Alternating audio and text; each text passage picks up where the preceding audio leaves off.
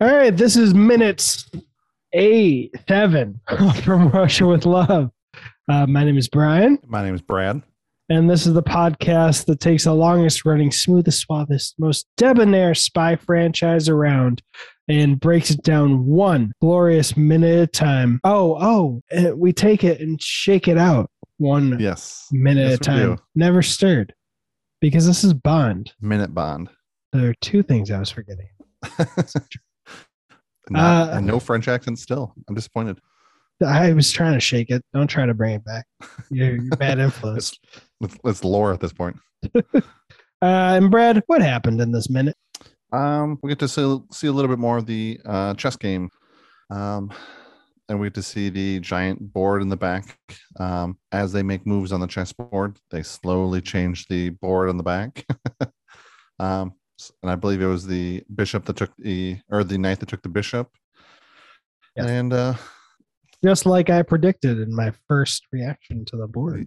yeah, you're a grandmaster already. This giant set, and here's my facto day. This is a giant set, and the set director for this movie and Dr. No was fantastic, and I can't believe I'm drawing a blank on what his name is, but he does a fantastic job with a lot of these grandiose sets.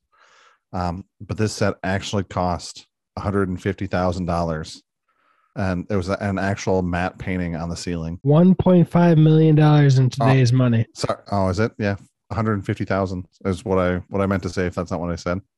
Well, no, you said 150,000, but the budget of 2 million. Dr. No for today's money is literally 10x. So never mind.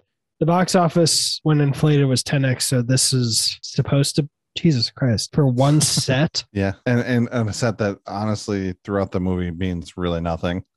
I mean, this chess game really means nothing. They started filming this either before or 6 months after the first movie released. So shit. What did you say about the ceiling? It's a matte painting? Yeah. Like one of those things where it's faked, Is that what you meant? I think it really means more like flat paintings. Oh, so they painted the ceiling? Yeah. Gotcha. That's hilarious. They had to do the shadows. They had to premeditate the shadows for those indentations around where is this? The 37-second mark. Yeah. Yeah, all these sets. I'm gonna have to look up the set director for these last two movies because he does a great job. I think this is his last movie with the Bond franchise. I think he moves on to something else, but he does a fantastic job with the sets of this movie and Dr. No. Terrence Young was very, very grandiose in his vision, so I shouldn't be surprised. Basically, wow. Yeah, this to think that you're going to spend roughly 1/16 of your budget on this? And you said so. Basically, after this scene, this set doesn't come back. I don't believe so. They might reuse it somehow, and maybe we'll find it throughout the ways. But yeah, in the grand scheme of things, this chess match to the rest of the movie means nothing. That's it's just literally the opening. So to spend spend about 1/16 of your budget on this. Wow. All right. But they're playing chess. There's moving at a slow tempo, which you probably would expect from two grandmasters that are, thinking through each play, and each move is meticulously crafted through years of experience. They are still on the timers. Yeah. Which, as we learn from the Queen's Gambit, really means nothing. I think I forget where I watched it, but someone was talking about chess tournaments and seeing the timers when they start running out, and they also reference Queen's Gambit where they start making more mistakes near the end because the pressure starts mounting, even if they're professionals. But in this case, it might be different in this chess match. I'm not sure. Yeah, either way, they're still moving at a leisurely pace. They don't look like they're strenuously, speed chess tapping away. He makes one real solid move and says check, hits his little dinger, Oh, that was check. Oh, yeah, that's right. Because the bishop was covering the knight, so now it's checking the king. And the only moves I think from memory would be the king moving or the queen getting in the way, and then the queen is sacrificed. Yep. I mean, which and sometimes you have to do. All right. Well, I'm just gonna throw this out at around 50 seconds. There's a lingering water drop onto the table, like dropping a glass of water. So I'm 50-50 of whether that's just just a little flair for the scene or if it's actually important. Like he dropped a message to the chat to the Grandmaster. So guess we'll see. 50-50. It either happens or it doesn't happen. You got two choices. 50-50. Yeah. What would your guess be, Brad? Oh, my guess would be we'll find out next minute. Because he's already seen it. Several times. I appreciate it. I just think it's disgusting that this movie's promoting smoking. Yeah. 60s. This day and age, Disney hasn't erased that out and replaced it with a pizza box. Does Disney own it, or I think Amazon owns? No, I'm just messing. Oh. Yeah, they just bought it, but Disney did like a repaint of a Lilo and Stitch scene where. Yep, they changed the oven or the dryer to a cupboard. Yeah. No, Amazon can be pretty stupid in their leadership, or at least heartless, but I think they wouldn't be stupid enough to change a detail about a classic movie with such a passionate fan base. Yeah, I mean, you could smoke on an airplane all the way up to 2000. That is crazy. Yeah. I'm not surprised. When I was growing up, there were a lot of smoking sections in restaurants, and even then, I'd be like, everywhere smells like a smoking section. That part I remember. Yeah. But yeah, smoking on a plane up until 2000. That is crazy, dude. I think probably the most pain in the ass part of that would be hotels where they had smoking and non-smoking rooms, because it just wouldn't be an easy fix to be like, suddenly this is a smoking room or suddenly this is a non-smoking room. You'll be fine. You won't smell the residual ash of decades of smokers. And now in like airports, they have like smoking rooms, but they're like double vacuum sealed. Oh, I didn't know that. There's like two doors. So it's kind of you smoke in one room, you have to open up a door, go to another door in between.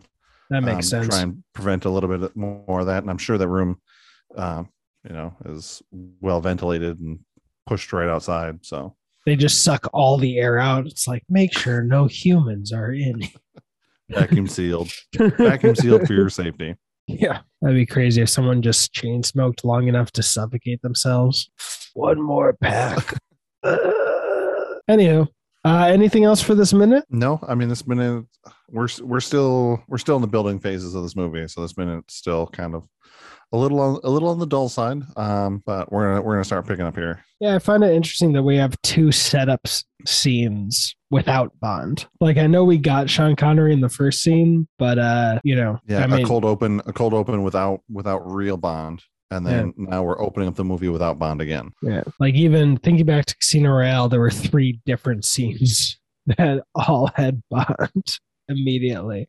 Yeah. The flashback to the black and white and the tussle in the bathroom. And then in Morocco, no, not Morocco, somewhere I think in South America with the snake fighting the ferret or whatever.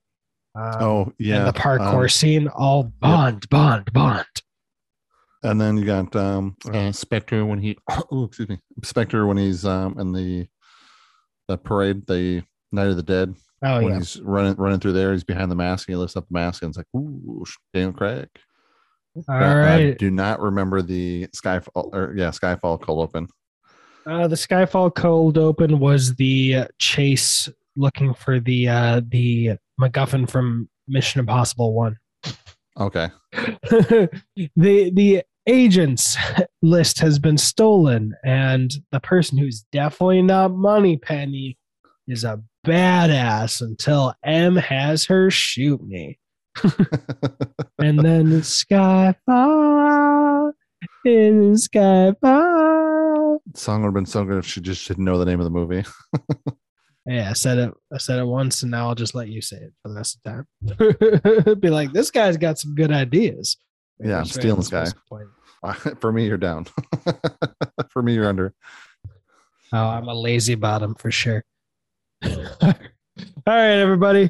Go over to Instagram or Spotify, both Bun and Bun, to suggest what weird thing we should do as a punishment / reward for you putting ratings and reviews on Apple Podcasts and Spotify. And if you are reviewing Spotify, but you listen elsewhere, you have to listen to like 10 seconds of an episode before Spotify lets you rate it. I don't know why, but hey, I guess it's a small hurdle.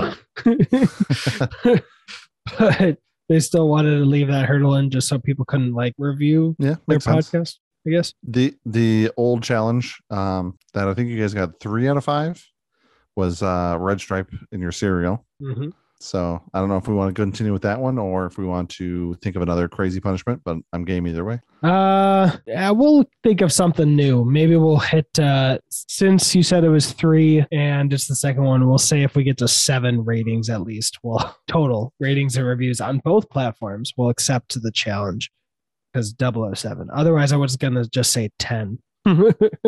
But no, 7, we'll accept whatever challenge, but we got to figure out what that is. But until then, my name is Brad. Oh, nice. My name's Brian. That was money. Every penny of it.